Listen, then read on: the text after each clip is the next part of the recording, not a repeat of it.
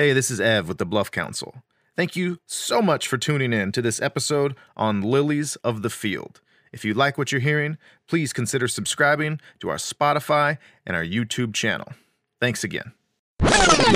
This episode has been a point of much contention between Keith and I for some time. Almost broke up the show. Yeah, still might. There's still time. But it is just about my birthday, so this is a birthday present to myself, also from Keith. Also from me. What the f*** are we doing? What are we doing? What are we doing? What are we doing? This movie is from 1963?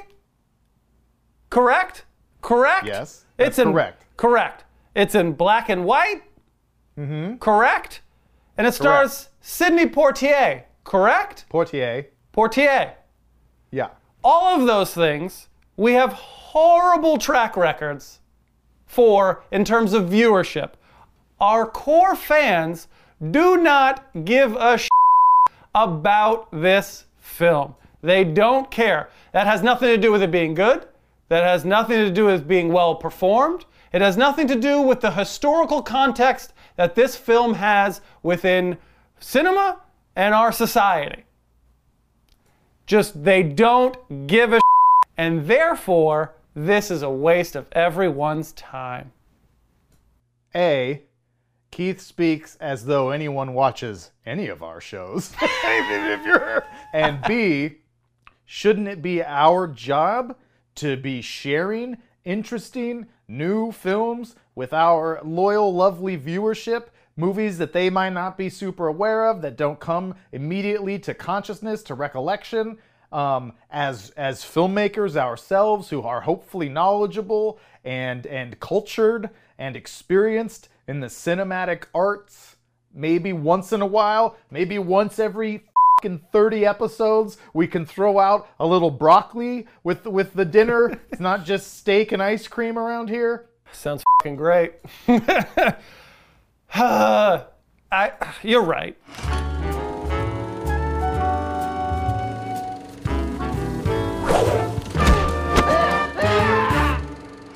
I'm saying I'm in mature mode now, so I'm ready to come. I got the glasses on, I got the jacket, I'm ready. I'm ready. You look really professional. What you guys can't see, and what I swear to God is true, is Keith is wearing sweat shorts.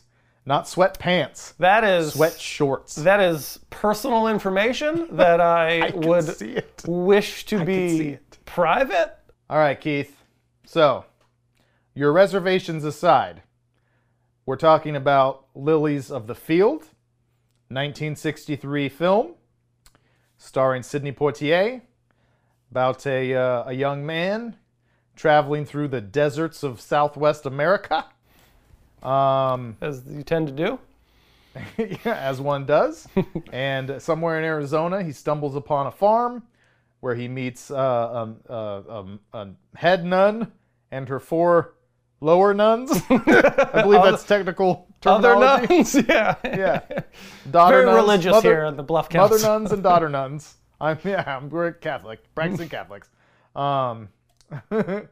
But and about the relationship that they strike up with one another, and what results from that. So what I always want to, because you are not the first good friend of mine that I've made watch this film, and I know that no one, including you, and including anyone who might be watching this who hasn't seen this film or hadn't heard of it prior to us doing this, no one's hearing the synopsis or reading the little bit on IMDb and going like, yep, can't wait to watch that. Black and white, 1963, probably doesn't have anyone that you've heard of if you're a casual film fan. Yeah, casual movie watcher, and it's about a black guy that helps some nuns in the desert.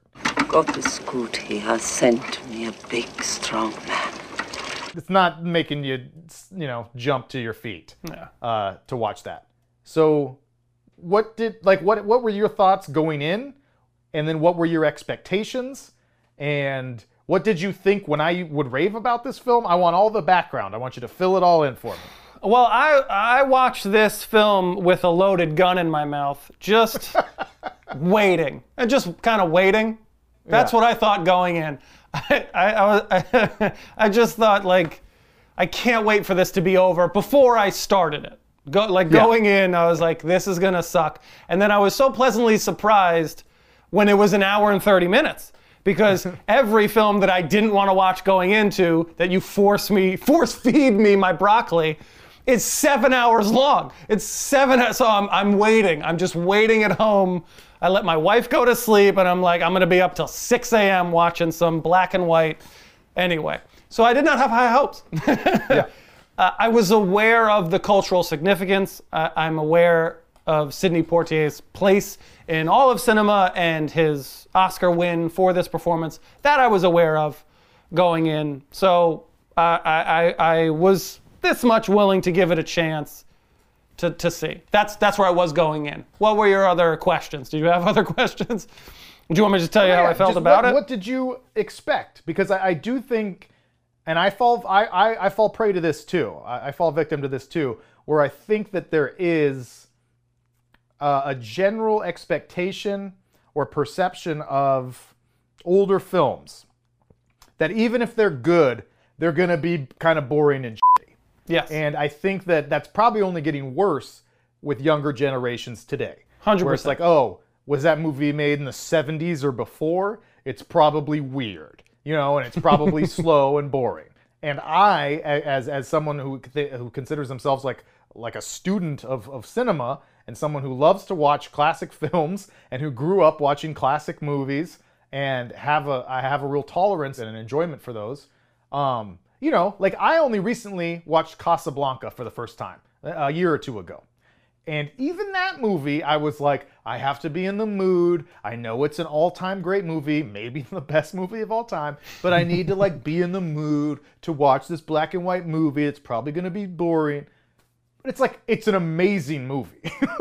It's good no matter when you watch it, Casablanca. And I feel that it's easy to forget that. And I think that most people that I've forced to watch Lilies of the Field end up being like, holy shit. Sorry. Swear jar. Whoa. This movie's really good. It's enjoyable and it's good. And so I wanted to know how much you were dreading it and what happened. Tell me what you thought. I could not be dreading it more. So we'll just safe to say that. After watching it, it was better than I thought. I enjoyed it more than I thought I would. But the hardest thing for me is at what point is it not apples to apples anymore? Because I think about, honestly, you know what I thought about the entire part of this film, watching this film?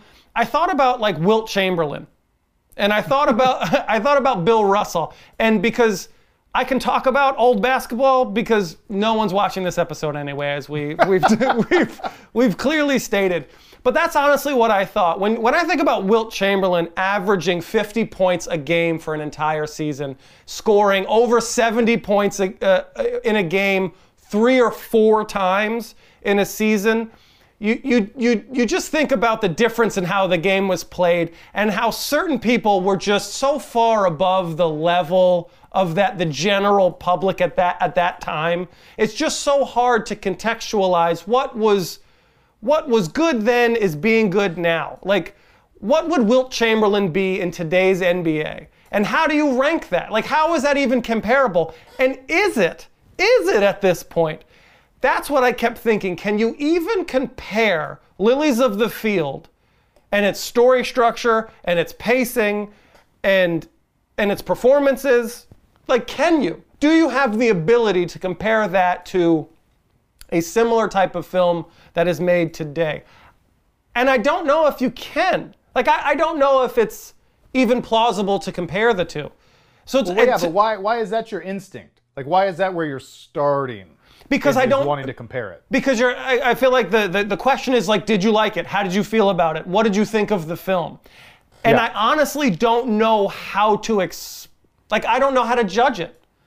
Because how am I supposed to judge it because of how different films are today and how things are presented today, how things are shot today. Like, what credit do you give a film that might have been groundbreaking in the 60s that is rudimentary to today? Because I could argue the directing is very rudimentary. There's nothing special about the directing of this film. I don't think there's anything special. But at the time, I'm sure a lot of those things were maybe groundbreaking. We're like, oh wow, this is the cutting edge of things. You know, just the general lifestyle, the general understanding of how characters interact in that world. It's like a different world. I don't know. It seems very hard to me to accurately judge it. Maybe I'm not making sense. Well, I don't know why that's where you're going. It's like, I know you're not intentionally probably, but it's almost like you're avoiding the question. Like, you don't have to compare it. Did you like the movie? Did you watch the movie and enjoy it? Or did you not really enjoy it? Or were you just kind of meh? I was kind of meh. There were certain parts that I liked, but as a whole, because this is where I'm going with it. Like, as a whole, I'm never gonna watch that film again. Mm-hmm. You know, I'm never gonna watch it again. And that, again, I don't think it's bad. I'm not saying it is a bad film. I would never say that. But that's what I think is unfair. It's not. I don't think it's a super enjoyable film by today's standards because I'm just so accustomed to and drilled into my head of how today is. And you talk about those like slow burns. You know, this is just like a really slow developing story. Like, this is like a story time. Like someone's reading me a book. Yeah, it's kind of like a fable. Yeah, it's not even a burn. It's not. It's slow, but it's not a slow burn. You know. Yeah, but it's just like So it's like, how do you judge that? How do I accurately be say like, yeah, I really liked it because I didn't really like it. But okay, so I referenced Casablanca earlier. Like, do you ever watch older films now that you really like? Honestly, like Hitchcock stuff is the only stuff that I watch and I enjoy to a level where I might watch that film again. I don't watch too much of it, and I'm not trying to be I'm not trying to be funny in any way. But I'm not trying to press you to fight. I'm like genuinely curious. Do you like then how far back does that go, right? Because I know you love Ghostbusters and you like a lot of movies from the early 80s because that was, you know, your generation. But then how far back does it go before you're like, now it feels like an old movie and I know the 60s. I can't. The 60s, really? To me it's the 60s. The 70s and above feels like there's more of a shift in filmmaking and storytelling and how content and film and cinema is digested, what viewers are starting to learn to expect. I still think the 40s and the 50s, they're still sort of figuring it out. Little things are monumental steps, but now that we take for granted. There's so much in those types of films, and I'm grossly generalizing here, but then we just take for granted. General audiences today in the 2020s probably just take for granted when you don't realize how difficult it was to get that tracking shot. You know, that sort of, or just people had general patience. People are gonna say, I'm gonna go for an hour and a half, I'm gonna go for 2 hours, and you have my undivided attention. And I'm just gonna live and breathe and enjoy being in this space. Well, that's what it should be regardless of. But it's not, but it's not. But it's not. Like right now, you get 3 pages. You know, you get the first 4 pages in a script to be like, hook me. Yeah. Tell me why I need to care. Yeah. Who do I need to? But that's you're in the minority on that. That's how general. Because I read books. Well, stop doing that. Stop doing that. That's useless. Because I'm smart and I believe in the value of living in the present and not being obsessed with what's happening in your cell phone at all given moments. But majority of people are not. They're gonna turn on Netflix. They're gonna give you 3 minutes. And then they're going to be like, this is stupid, boring. Like, what's happening? Why? Where's the conflict? Like, you need conflict. Yeah, but you don't create art for those people. Like, as an artist, and I mean this seriously, is no artist, not just film or television writers or directors or whatever. Like, you shouldn't be making art for the lowest common denominator in society. I think that's HBO Max's business model. I don't. Warner Brothers, your old friends at Warner Brothers. Yeah, those motherfuckers. Like, sorry. I know. We're gonna be beeping. We're gonna beep. We're gonna beep. Okay. I'm sorry. You love this film. It's now one of your top, films in your favorite films. Oh yeah, we didn't even reference. We didn't reference. This is one of Everett's new favorite films. I don't want to be a dick about it. I don't want. I'm not. Don't worry about it. Don't worry about it. So let's talk about the positive things, because there are plenty of positive things to talk about. I do like a handful of things about this film. It made me laugh. I'll get into it. I want to hear about the things that you love from this film. Tell me why it is in your top 10 favorite films of all time. It's my new number 9, I believe. I believe I'm subbing out Guess Who's Coming to Dinner for this one. Yes. Because I do think this is my favorite Sidney Poitier film. Yeah. And it's in my favorite films because I watched it obsessively as a child. It was one that was placed in front of me, and I became such a huge fan of Sidney Poitier, which, as I think I said in the Guess Who's Coming to Dinner episode, that widely popular episode of ours. It's our least popular. He's my favorite actor. He's my favorite actor of all time. Watching him as a child made me want to become an actor myself. I was completely obsessed with him and his roles. What do they call you up there? They call me Mr. Tibbs. And I think his 4 most memorable popular roles were all in the 60s. And so I watched a ton of movies from those years. I loved this movie because I think even as a kid, I think it excels almost in spite of its limitations perceived or actual. And what I mean by that is its limitations in the form of it being a very small, independent film. I don't think it was, you're talking about comparing it to movies today. I don't think it was revelatory in any real way other than Sidney Poitier's performance and subsequent win for the Academy Award for the first black actor to do so.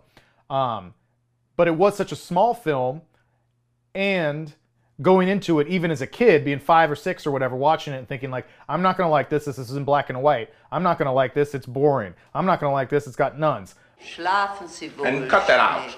But because it's so charming and funny and genuinely good, I think it really starts to open up about halfway through where you're like, oh, this is actually, like, it becomes, I think, really funny. I think as soon as, I love the Mexicans. Senor, we have come to help you.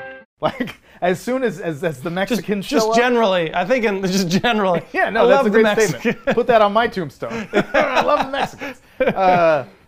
But, Mexican culture was a big part of my youth. Like, I visited Mexico 2 or 3 times to see family and friends before I was 5 years old when I was watching this movie obsessively.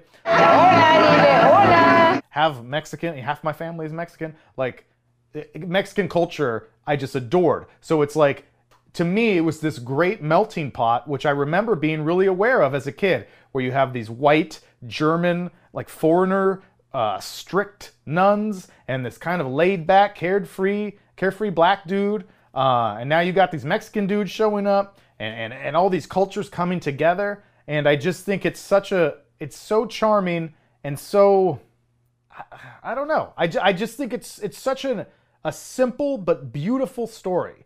And there should be something relatable and very touching, I think, to almost anyone who watches it. And I think that's why just about everyone that I've shown this film to really ends up coming away like, you know what, that's actually fun. It's a fun watch, and you have a good time.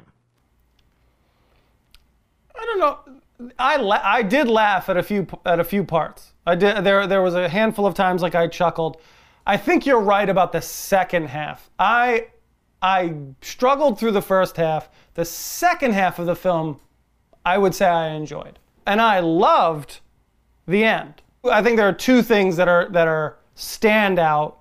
I think Sidney Poitier is one of the greatest actors of all time. I think he is just honestly a delight. His charm and presence, few people I think have what he has. Yeah. So So you get that. He was my Wilt Chamberlain in that situation. Like, I was like, he is just far and away. He's just on another. He's just so much better than everyone, in my opinion, in that time frame. Like, bar none. He's just at another level. So I think he's a delight. I don't know if I can separate his performance from other performances because I think he's generally great. You know, you just get great stuff from him. So I did want to mention that, but what I enjoyed the most was the writing. Some of the best lines of dialogue I think I've ever heard. Wow. Come from this film. I won't quote them specific, like exactly. I'll butcher them probably, but there was maybe 10 times where I was like, that. I was like, man, that is poignant, succinct, powerful. When the mother said to Sidney Poitier when he's like pouting that he wanted to build it by himself. God is building out there the chapel. And you sit here feeling sorry for yourself because you are not him. It's like, man, like there's a ton of sharp, witty, concise. Like, concise is the hardest thing I have a problem with, as you're learning in this episode and every other episode. I'm not concise. It's so impressive. I thought some of the sharpest lines of dialogue I've ever heard are in this film. Yeah. Well, I love to hear that. I'll drink to that. Toast. If you're drinking at home, now's the... Yeah, now's the time. Now's the time. If you're getting blacked out at home, join the club. Get it. I gotta be ready. I'm drinking coffee and alcohol before every recording from here on. After that monstrosity of an episode that was Jackie Brown, I gotta keep my energy and my belligerence up high for Keith here. I get you. Oh, we didn't mention, which we should. I mean, the reason the most famous and enduring legacy of this film is that Sidney Poitier was the first black actor to win an Academy Award for this portrayal in 1963. The winner is Sidney Poitier. Well, when my name was called, I had no idea it was going to happen. I leaped up from my chair, and right there in the aisle, I was saying, I won! So he's a phenomenal actor. He won. The film was also nominated for Best Picture. Mother Maria was nominated for Best Supporting Actress. It was nominated for Best Black and White Cinematography, and it had one other, which I didn't write down. I apologize. But a point I wanted to bring up to you, which I didn't realize until just recently, Best Cinematography, for many years, had 2 awards. They had one for color and one for black and white. And I didn't realize that all the way up until 1967. They gave 2 cinematography awards. I had no idea. Yeah, I didn't realize that until when I looked it up myself as well. I was like, oh, they had a specific black and white award. It's really fascinating. It's really fascinating, especially all the way up until 67. I mean, that's kind of late, I would think. But this goes back to my point, is like the 70s. I feel like is a turning point in cinema. It was. Because you had the young generation coming in of Francis Ford Coppola and Steven Spielberg and George Lucas and Brian De Palma and guys like that who were really shifting the way films could be. I think the 60s is a really interesting time for film, actually. Like, there's plenty of great films that came out in the 60s, but it's kind of this nomad's land between like the really shucks of like the 40s and 50s. Who could ask for anything more? To the 70s, where it was like Easy Rider. I said balloon tang. What? I said balloon tang. Yeah. The 60s is that like transition period. Yeah. You know, it's the 40s and the 50s. That's what it was. The 60s is the time it took for people to kind of figure it out, and then the 70s is when it actually kind of hit. Yeah, I could see that. Yeah, and then the other thing that I think is really fascinating about this movie, I should probably not be leaning off camera as I speak. And grunting. We'll cut to Keith. We'll cut to Keith for that part. Something that I really think is interesting about this movie is that it's obviously set and made in the early 60s in America, starring a black man, but it's not hugely about his race. I mean, almost not at all. Yeah. Like it's barely referenced. And I think that is pretty amazing. My skin is black. My skin is black. No. I think that it's just a story about people, and at no point do the nuns bat an eye that this is a black dude that showed up, or they've been praying for a big strong man, and they don't. It's not even brought up. Yeah. There's no conversation about it's been hard for me as a black person, and the nun being kind of racist. Like, how easy would it have been in that time to make easy. Mother Maria kind of a racist? There was one moment in this last rewatch, as I contradict myself, where I thought where she's being insecure and she's mad, and she starts chastising him to wash his dirty hands and face. Look, your hands. Dirty. Go. Wash your dirty hands and face. And I wondered if that was like a kind of veiled racist thing, where she's like, I want to say something that's going to hurt him because I'm embarrassed that he brought me all this food, and you know what I mean? And so she's like, go wash your dirty skin. And I wondered if that was a thing, but I'll take it at face value. I mean, yeah, I never thought that before, but now just in this more like sensitive time, I was like, oh, maybe that was kind of a dig because she was looking for a way to hurt him. Yeah. But I don't really think so. And then there's really only when he goes to meet Mr. Ashton, the owner of the business. Obviously, he calls Sidney Poitier boy a couple of times. Hey, boy. And I remember asking my grandma about that, like, why is he calling him boy? And her explaining to me that was a racist thing that people did. And then I love, though, that Sidney Poitier then flips it. You understand, boy? I understand. Hey, boy. that's what I was gonna say. That was the best part. I love that.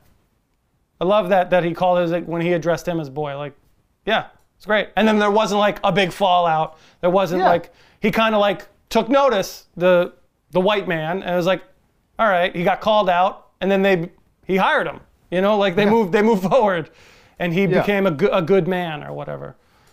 Yeah. That guy though, that kind of racist owner is the writer or the director and the producer of the film. I did not know that. Uncredited. He insisted on being uncredited, but he's the director and the producer. And then also the other moment, which I don't remember noticing as much as a kid, but the Mexicans call him Gringo while they're at the fiesta, and as they fall back, he says, Gringo! I don't know if that's a step up or a step down from something else I've been called on. Yeah, I laughed out loud at that. I laughed out. That was funny. That was funny.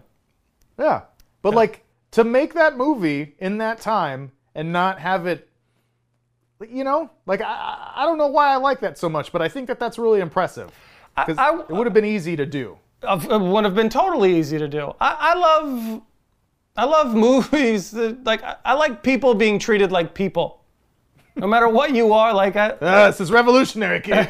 I know, like, everybody is a person, and they get treated as people. Like, we're all human beings. So it's always refreshing to me.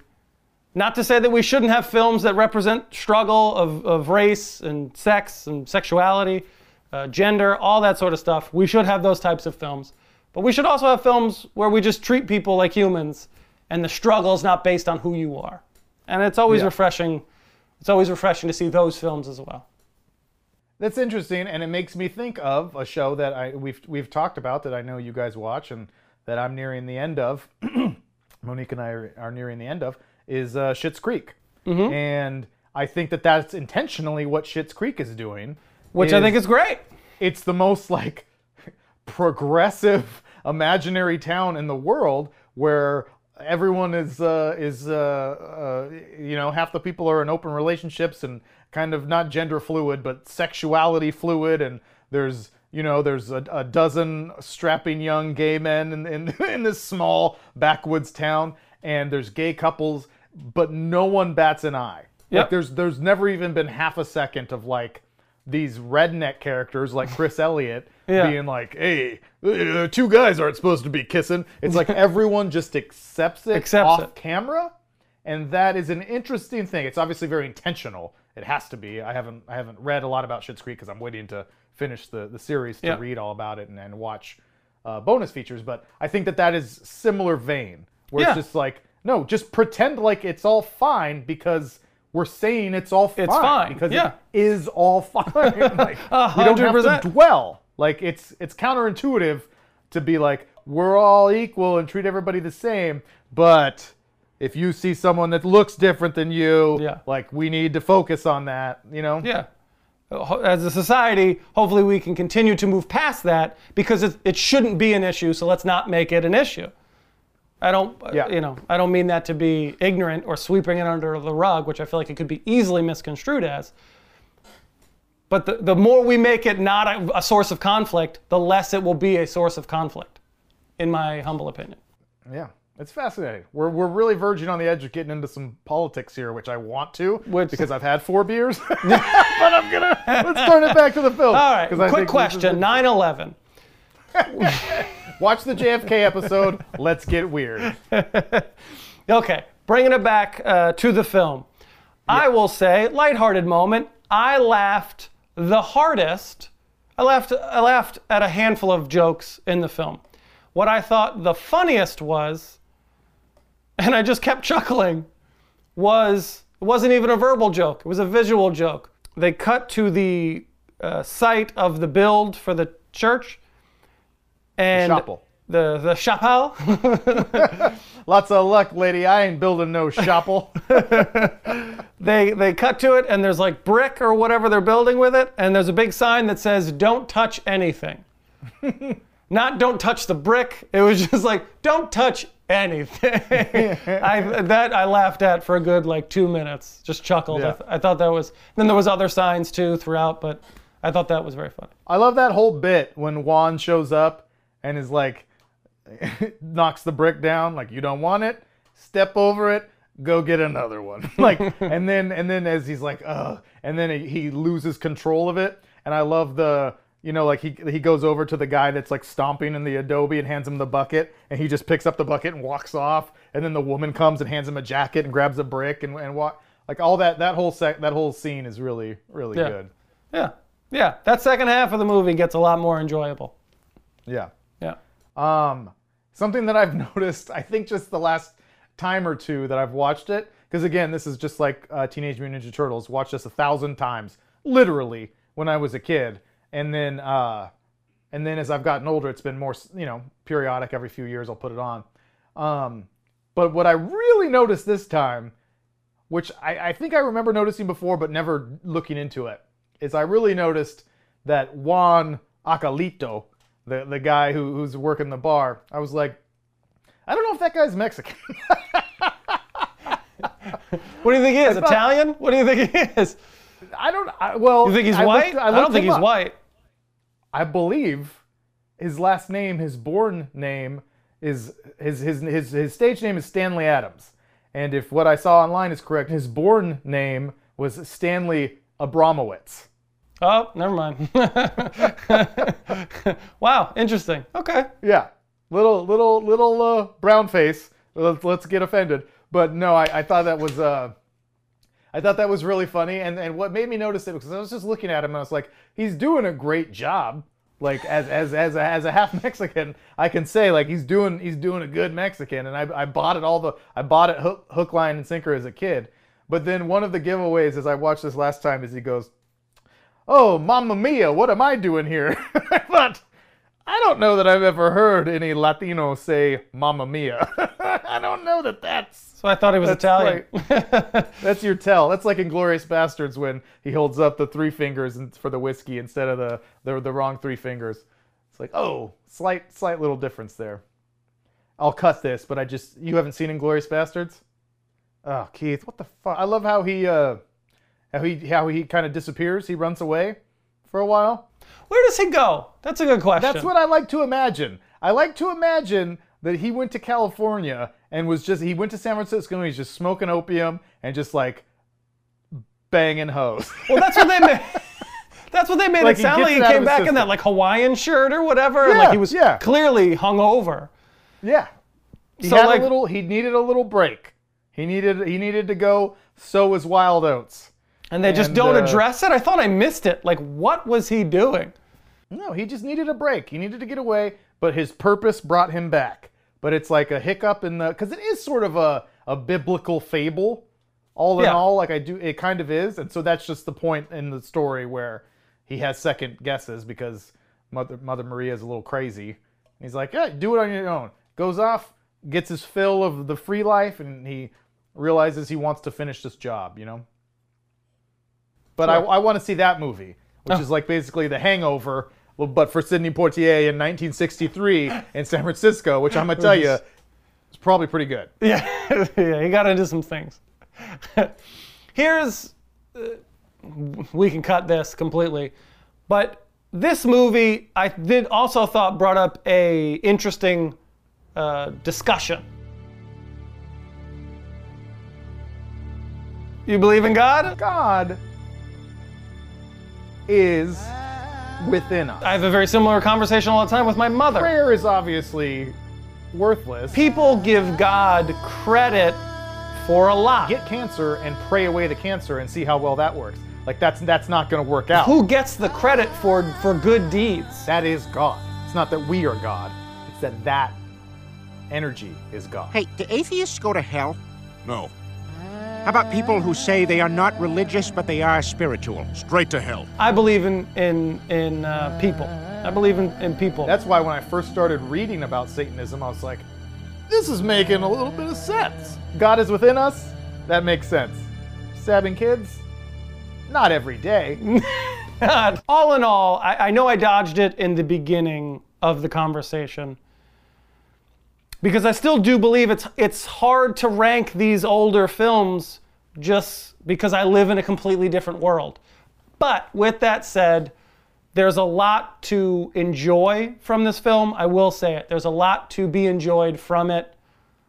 I don't think it's a multiple watch thing, but there's a lot of craft that is going into it, and it is worth the watch. It's worth from an educational standpoint, from a historical context standpoint.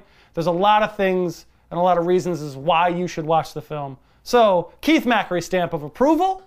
Speaking of, you know how there's pornography knockoffs of so many major films, parodies? Yeah. Let's see this one. Why?